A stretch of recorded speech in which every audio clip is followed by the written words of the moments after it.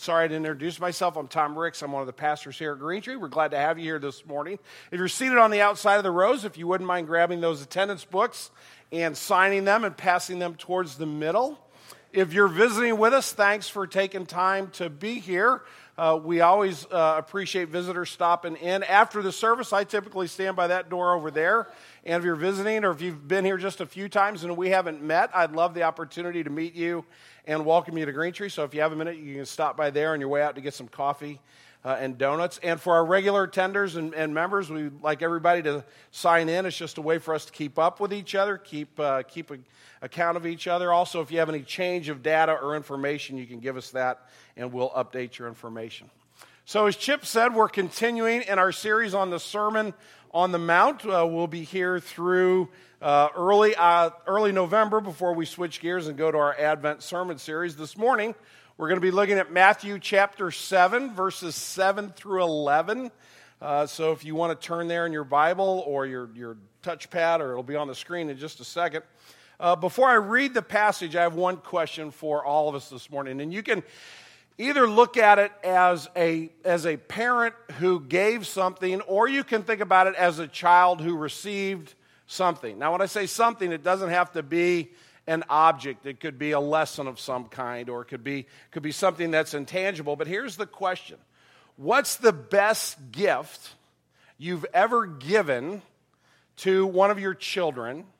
Or what's one of the best gifts as a child you ever received from one of your parents? What's the best gift you ever gave one of your kids? What's the best gift you've ever received as a child from a parent? Think about that. See if you can come up with that answer. For some, it might be easy. For others, it might be a little bit more challenging. But we're going to talk about parents taking care of kids in this passage this morning. You will see it's a passage about prayer, but there's a lot of promise in it about God's love for and care for his children. Matthew chapter 7, verses 7 through 11. Hear the word of God. Jesus teaching his disciples says, "Ask, and it will be given to you. Seek, and you will find. Knock, and it will be open to you. For everyone who asks receives, and the one who seeks finds, and to the one who knocks it will be opened. Or which one of you, if his son asks him for bread, will give him a stone? Or if he asks for a fish, will give him a serpent? If you then, who are evil, know how to give good gifts to your children, how much more will your Father who is in heaven give good gifts to those who ask him?" This is the reading of God's holy and perfect word. To him alone be glory. Let's pray. Father, as we come to a passage that instructs us on prayer, at least a portion of prayer, a portion of our relationship with you, as we think about those things that we need, we think about the things that we want. Not all of them are material goods, Lord. We pray for a variety of different things, but most often, or perhaps sometimes, we pray with wrong motives, or we pray with a misunderstanding of your character, or we even pray not knowing our own hearts. So, Father, we need this teaching this morning. I need this teaching this morning. I need to be reminded. I need to be encouraged. I need to be challenged again to remember the condition of my own heart and to remember the promises that you give me in Scripture, you give us in Scripture. And so, Lord, I ask this morning that you would teach our congregation that's gathered in this room, regardless of our background, regardless whether we have known you for years or whether we're brand new to the faith or wherever maybe we're even wondering about having faith. Father, I thank you that you know everyone in here and you know the need. You know our comings and our goings. You know the circumstances of our lives better than we know them ourselves. And so it is good for us to come and to sit with your word this morning, not because I'm teaching, because my words are irrelevant. It is only your word that is important. But it is good that we sit at our Father's feet and we hear his word again. So we pray for that instruction, and we pray that your Holy Spirit would open our hearts and our minds. Some of us are distracted with things that are really joyful. Others of us are very discouraged, and maybe many of us are somewhere in between. Some of us are very, very busy, and others of us are wishing we were busy. Lord, again, you know each one of our circumstances. And I pray that you would speak into our hearts. Father, forgive me for my sins. Forgive me for not loving you as I should, and therefore not loving other people the way I should. Lord, please don't let me stand in the way of what you want us to know, to learn, and to apply to our lives this morning. We pray in Christ's name. Amen. Well, this passage of Scripture is not just about, or I shouldn't say it's not the only passage of Scripture that speaks to prayer in Scripture. There are a lot of passages that talk to Scripture, that in Scripture that speak to prayer, but this is one that talks directly about sharing our needs with God, coming to God with our concerns, and how does God respond? What is his attitude towards those who come asking, and those who come seeking, and those who come knocking? And we'll talk about those words in just a couple minutes, but let me kind of give you the summation of the service here in just a sentence. It's formed as a question this morning. Is my prayer life in line with my Heavenly Father's character and the good things he wants me to have in abundance? So the question we're going to get answered this morning, the message will be reinforced that our Father's character is a good character. He is a holy and a righteous God who loves us well, and he wants us to have good things in abundance. The question is, does my prayer life match up with my Father's will?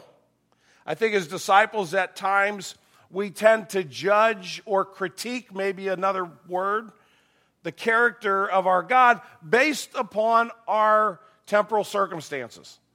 How my life is going today might be an indication of how I'm feeling about God. Oftentimes, I think my prayer life certainly reflects this notion, and my guess is that from time to time, the same is true of you. And so instead of saying what's wrong with God when he doesn't get it right according to my standards, this passage is going to challenge us that we must learn to pray based on his character and not on our worldly priorities, in order that we might have, as the psalmist says, an undivided heart. I'm going to suggest this morning that in this passage, Jesus gives us a challenge. Then Jesus speaks of a very clear-cut distinction, and he ends the passage with a promise. So we're going to look at it under those three headings. The first is the challenge that Jesus lays before us, is found in verse 7 and 8. Let's start with verse 7. Ask, and it will be given to you. Seek, and you will find. Knock, and it will be open to you. Jesus is calling disciples to be relentless, to be more and more and more aggressive, so to speak, or assertive in their prayer lives. So you think of someone who asks you for something, right? Then you think of someone who is looking for something, is seeking something, and that seems to have a little more intentionality. I might ask you, hey, could I borrow a pen for a minute? That, an ask can be something very, very simple with very little emotion to it. Or I could say with some emotion, could you help me with this? I'm really struggling. I brought in our furniture off of our back deck yesterday, and I probably should have asked someone for help in a couple of different things that I lifted. So if I'm walking a little slow this morning, it's because I didn't ask for a little bit of help, and I kind of stretched my back a little bit. But we're someone who is seeking, they're looking for something. Perhaps it's something that's been lost. Maybe you've had this experience where you've been in Target or you've been in a store and you've got the little one with you, and they've learned to walk and they're kind of scooting around, and just for a second they got out of eyesight and they just kind of ducked around the corner.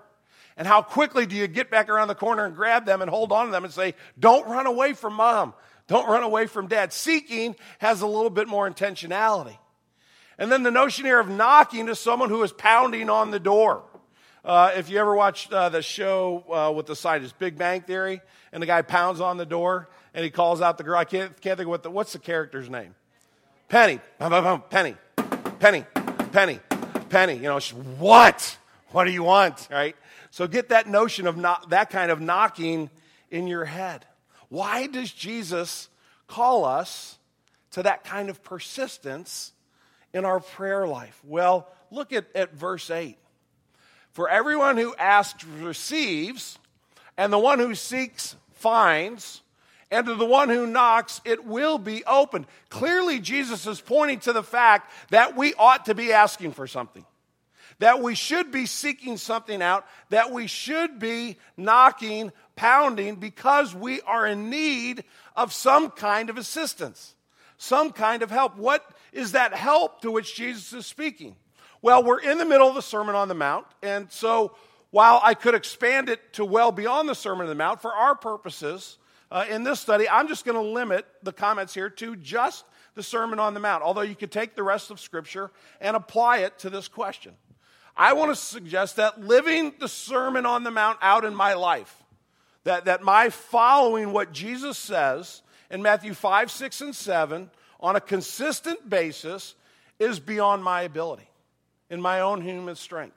I'm going to fall short of following Jesus as he calls me to in these 3 chapters. That being the case, that doesn't mean that living out the Sermon on the Mount is not an expectation in our lives. It's our Father's will that we follow the Lord Jesus. So it is God's will for your life, if you're a disciple. It's God's will for my life that we follow the instructions that Jesus gives us in Matthew 5, 6, and 7. So we know that just in our own strength we're going to fall short, and we know yet that it's the Father's will. So living the Sermon on the Mount, how is that done? It's by asking. It's by seeking. It's by knocking. It's saying, Father, I need your work in my life. I need to be empowered by this new life that you've given me in Christ Jesus in order that I might be a faithful follower. By myself, without your power, I'm going to fall short. This is how James Montgomery Boyce, who's an author, a pastor, an author who's passed away a few years ago, but here's how he speaks about this particular truth. He says, there is nothing in the entire sermon that we can achieve rightly or wholly by ourselves. The only way we can live out the Sermon on the Mount is by appropriating the new life of God, which we receive as we come to faith in Jesus Christ, and as we learn to ask God for the right inclinations and power we must have to pursue them. You see, what Boyce is on to is this notion of we, in our strength, fall short, yet God promises that he will empower us. And so he challenges us that what Jesus is saying here is you need to do more asking. You need to do more seeking. You need to do more knocking. You need to kind of have that relentlessness about you when it comes to discipleship, when it comes to honoring God, when it comes to following the Lord Jesus. So I'm going back to 98 or 1999 when our oldest son Nathan was a freshman in high school. And you know what everybody had around 1998, all the kids had, or what all the kids wanted? Wasn't a cell phone yet. It was a pager. How long ago was that? 15 short years ago, all the kids had to have a pager because you were at a party, and you're hanging out with your buddies and your pager goes off. You gotta answer the page. That's pretty cool stuff, right? And Nathan just begged us and begged us and begged us for a pager. I mean, he was relentless. I gotta have this. So finally I got him one. And I have a warped sense of humor. And I loved, kind of in fun ways torturing my children. So we give him this pager, and he goes out. I called him like 35 times on the pager in 3 hours. Finally he's like, stop calling me, stop paging me. I'm like, oh, I thought that's what you wanted. I'm sorry, I misunderstood, right? When will I be at the point in my prayer life where God says, Tom, would you just stop asking me for humility? I've given you all I can possibly give you. No, Lord, I need more. Does that reflect my prayer life? Does that reflect your prayer life? The challenge that Jesus gives us is not that we're asking too much or we're bothersome of God, but that we ask far too little. And Jesus says, I need to remind you, disciples, your job in this whole thing is to ask your Father who loves to give you things that will draw you close to him and will cause you to look more like me. That's the challenge before you and me, is not to curb our expectations. It's not to tone down our desire to follow Christ, but rather to ramp it up and say, Lord, I need more. I need more every day of these things that you promised to give me in order to be a faithful disciple of Jesus. And then to maybe make the challenge stick a little bit, Jesus draws a distinction. So the question is, if we ask, if we seek, if we knock, if we go in this direction in our lives, will God respond? Will he give us those things which we need to follow Jesus? And the way Jesus answers the question is really by taking us to the absurd. I mean, he's making a point that you absolutely cannot miss. So in verse 9, he says, now which one of you, so he's talking to his disciples, so it's kind of like Jesus says, well, let me ask you a question.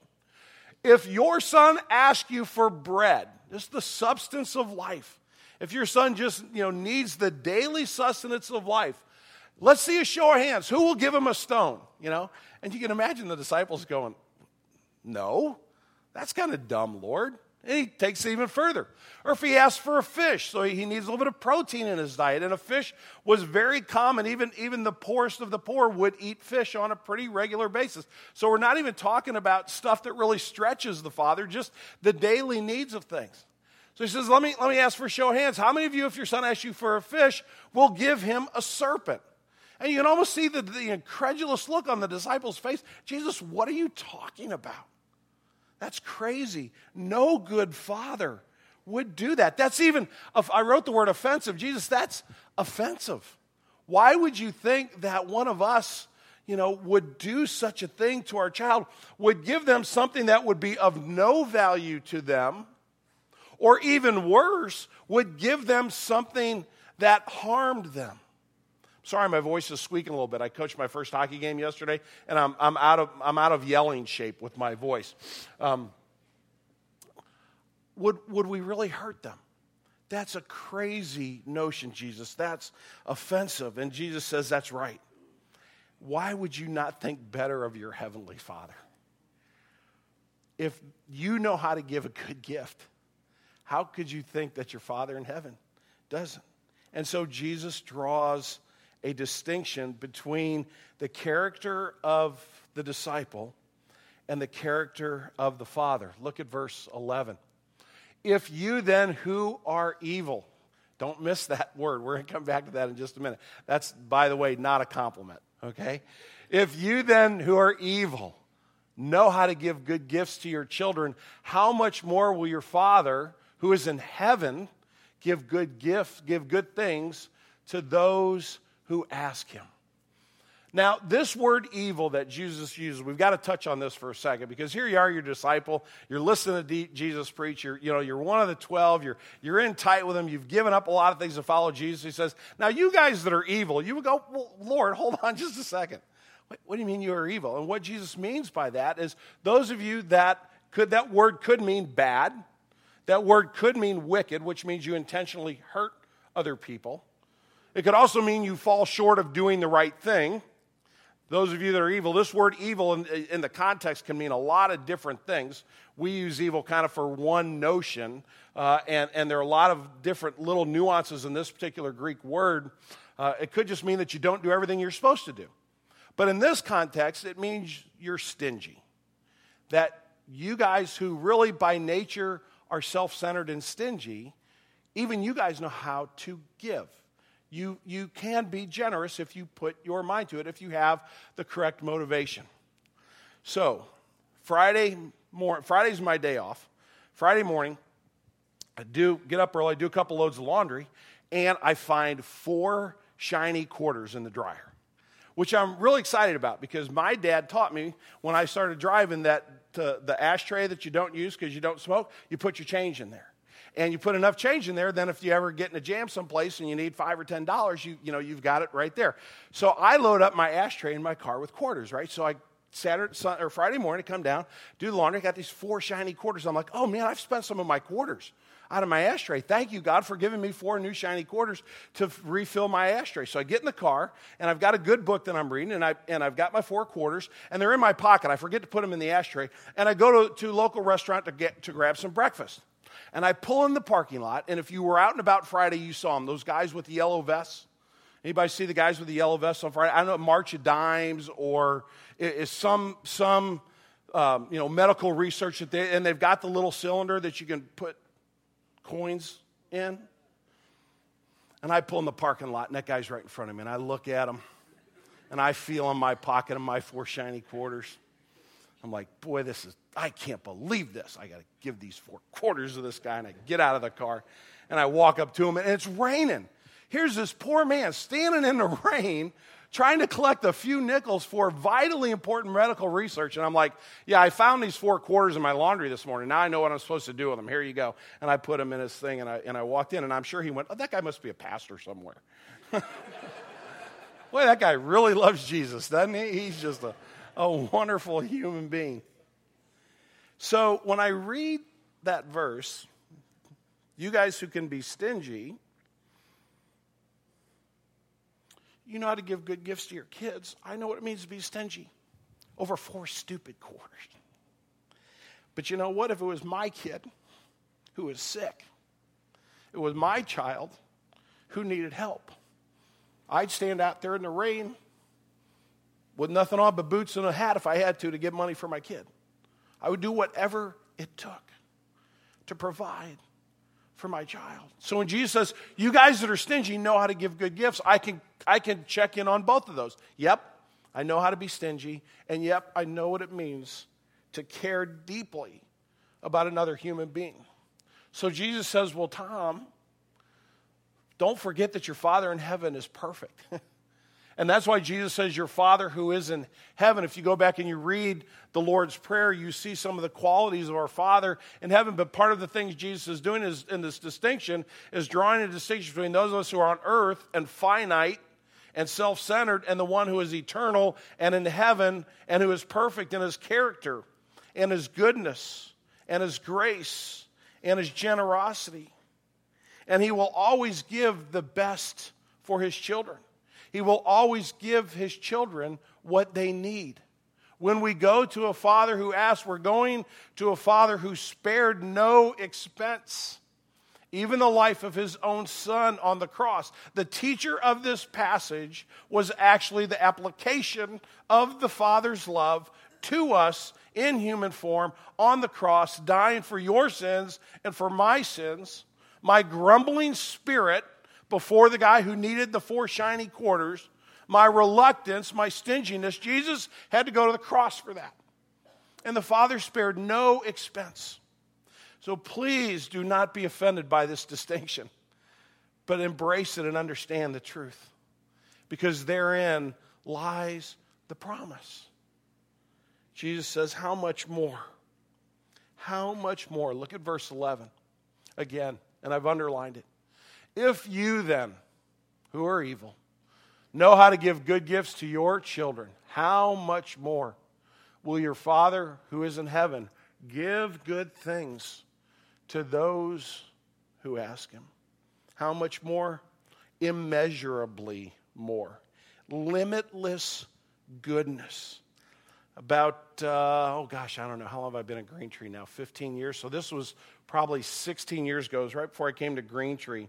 And a friend of mine called me one day and he said, meet me at the golf shop, which was actually just down the street on Manchester. It's not there anymore. And I met him there. And I'd been playing golf again. I'd kind of picked it up again about 4 years earlier. And I was playing with a decent set of clubs, but a used set of clubs. And we go in the golf shop, and I just met him. I didn't know what was going on. He said, hey, I want to get a new set of clubs. I said, well, good. That's great. That's awesome. He goes, no, I want to get a new set of clubs for you. Really? He goes, yeah. He goes, pick out any kind you want. Well, now, if somebody says that to you and you have even a shred of common decency, you don't go to like the most expensive golf club to start with, right? You're like, okay, this person's being very gracious. He's buying me a set of golf clubs. He's going to spend some money here. I'm going to go to the less expensive ones and get my mind right about this. And so I'm looking over here, and he goes, what are you doing? I said, well, I'm kind of, he goes, you don't like those clubs. He goes, if you had the money, would you buy those clubs? I said, probably not. He said, come on. He pulls me over the other side. He goes, now look on this wall. And he calls the guy over. He says, figure out what clubs he should have. One of the sets on this wall, and they were the most expensive clubs. The problem wasn't with his heart who wanted to give me something. The problem that was my vision was too small. The problem was I didn't assign my friend the proper character I should have. And that's why Jesus poses it in the form of a question. How much more? In other words, you can't count how much more. This promise comes from one who can give you any set of spiritual golf clubs you need. I mean, just, again, that's a goofy example, but bring it to bear in your own life. Where am I falling short? Where am I struggling with the good things that my Father wants to give me? And the content of the Sermon on the Mount shows us some of these good things that he wants to give us. And I haven't listed them all. I've only listed a couple of them. We could fill 2 whole screens if we just put bullet points on the good things that our Father wants to give us. Humility. Our Father wants to give us mercy that knows no boundaries. He knows that we need to persevere in temptation. We need to persevere in persecution. And he wants to give us that perseverance to the extent that we get home with a sound mind, even in the midst of the struggle. Love for our enemies. It's a good gift. Our Father wants to give us the gift of contentment so we're not anxious all the time, so we're not worried all the time, so we're not just going, oh my gosh, I don't know how I'm going to make ends meet, I don't know how I'm going to make this happen, but rather we can be at rest because our Father has given us the ability to be content in any circumstances. The opportunity to, instead of being stingy, to be generous. This is the promise that Jesus gives us. You can go through any passage, any part of the Sermon on the Mount, and look at the good gifts, the litany, the list of the good gifts that our Father wants to give us. That's why I said I'm just going to limit it to the Sermon on the Mount, because if you go through all of Scripture, we'd be here, I don't know how long, 5 years, trying to list everything possible that God wants to give us in abundance, if we will ask, and if we will seek, and if we will knock. Well, what's the application of this text? Well, just as a header, this is the real prosperity gospel. This is the gift that God wants to give us in abundance. It's not a get-rich-quick scheme. It's a get-rich spiritually kind of, not scheme, but promise. How do we react to that? Well, I think the first thing is just maybe a bit of realization, like, wow, God's not holding back. If I'm not a merciful person, it isn't because God ran out of mercy last week and he doesn't have any to give me. It's because I haven't asked for it. I haven't sought after it. And I haven't asked God continually that he would bring mercy into my life, which would lead us to praise and thankfulness. And I just kind of put it in a silly way, but how cool is it to have the best dad on the block, right? How cool is it to have a father who will give you everything you need in abundance, without limit?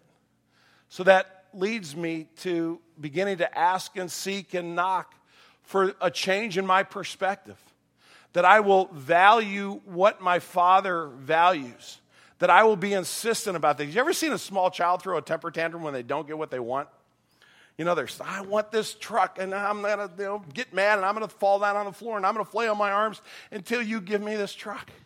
What if I fell down and flailed on the floor and said, God, I'm not getting up off the floor. I'm going to throw this temper tantrum until you give me love for my enemies.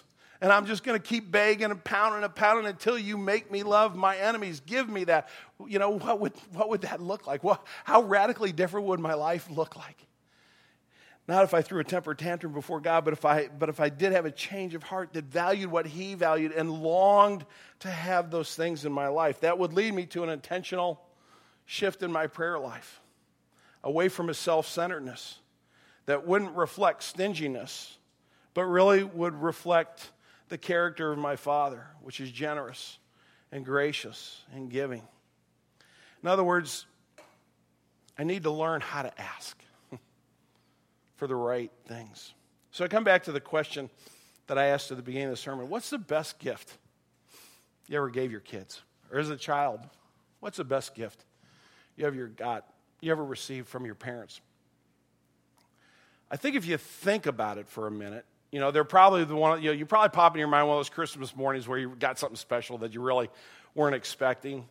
But at the end of the day, that's not really what you would say is the best gift. If you come from a home where your parents loved you, and I realize that we have folks who come from abusive homes and those kinds of backgrounds where that's a question that is lost, and I'm so sorry for those experiences in our lives. But if you've maybe been on the other side of that and been able to give a gift to your child, what's the gift that you gave? Maybe even if you didn't experience that as a child. I think if you asked our kids, they probably wouldn't say the stuff that we gave them, but they would probably say stuff like, one of the things that my mom gave me or my dad gave me was they showed up at our ball games and they let us know that we were important to them. You can't grab that, you can't feel that, but it's very real. Maybe one of the best gifts they gave me was a sense of discipline and self-respect and respect for God's word and respect for others. Maybe one of the best gifts they ever gave me was a foundation for my faith. Those are the kind of answers that you really would begin to hear if we really stopped and thought about those kinds of gifts. The same is true and infinitely more of our Heavenly Father. The list is here of the gifts He wants to give. Are we really willing to ask and to seek and to knock with all our hearts? Let's pray together. Father, you are the giver of every good and perfect gift. Father, that doesn't mean you give gifts according to our economy or our perspective. You know us better than we know ourselves. And you know what I need and what we need better than we do. And Father, you've given us a list of what we need. Again, just if we look at these 3 chapters, Lord, you've given us a list of the things that we need. We need to be free from anxiety. We need to learn to store up treasures in heaven and not on earth. We need to learn to forgive others their sins in the same way we want you to forgive us our sins.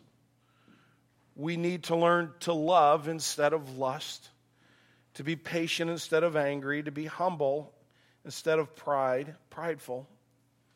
We need to learn to be a witness for you instead of hiding our faith. Lord, that's just a handful of the things that the Lord Jesus teaches us. I thank you that you've not only given us the list, but you said, now ask. Just try me and see if I won't give you these things, because that's my character of goodness and of grace. So, Father, teach us to ask, to seek, and to knock for your glory and for our good. We pray in Christ's name. Amen.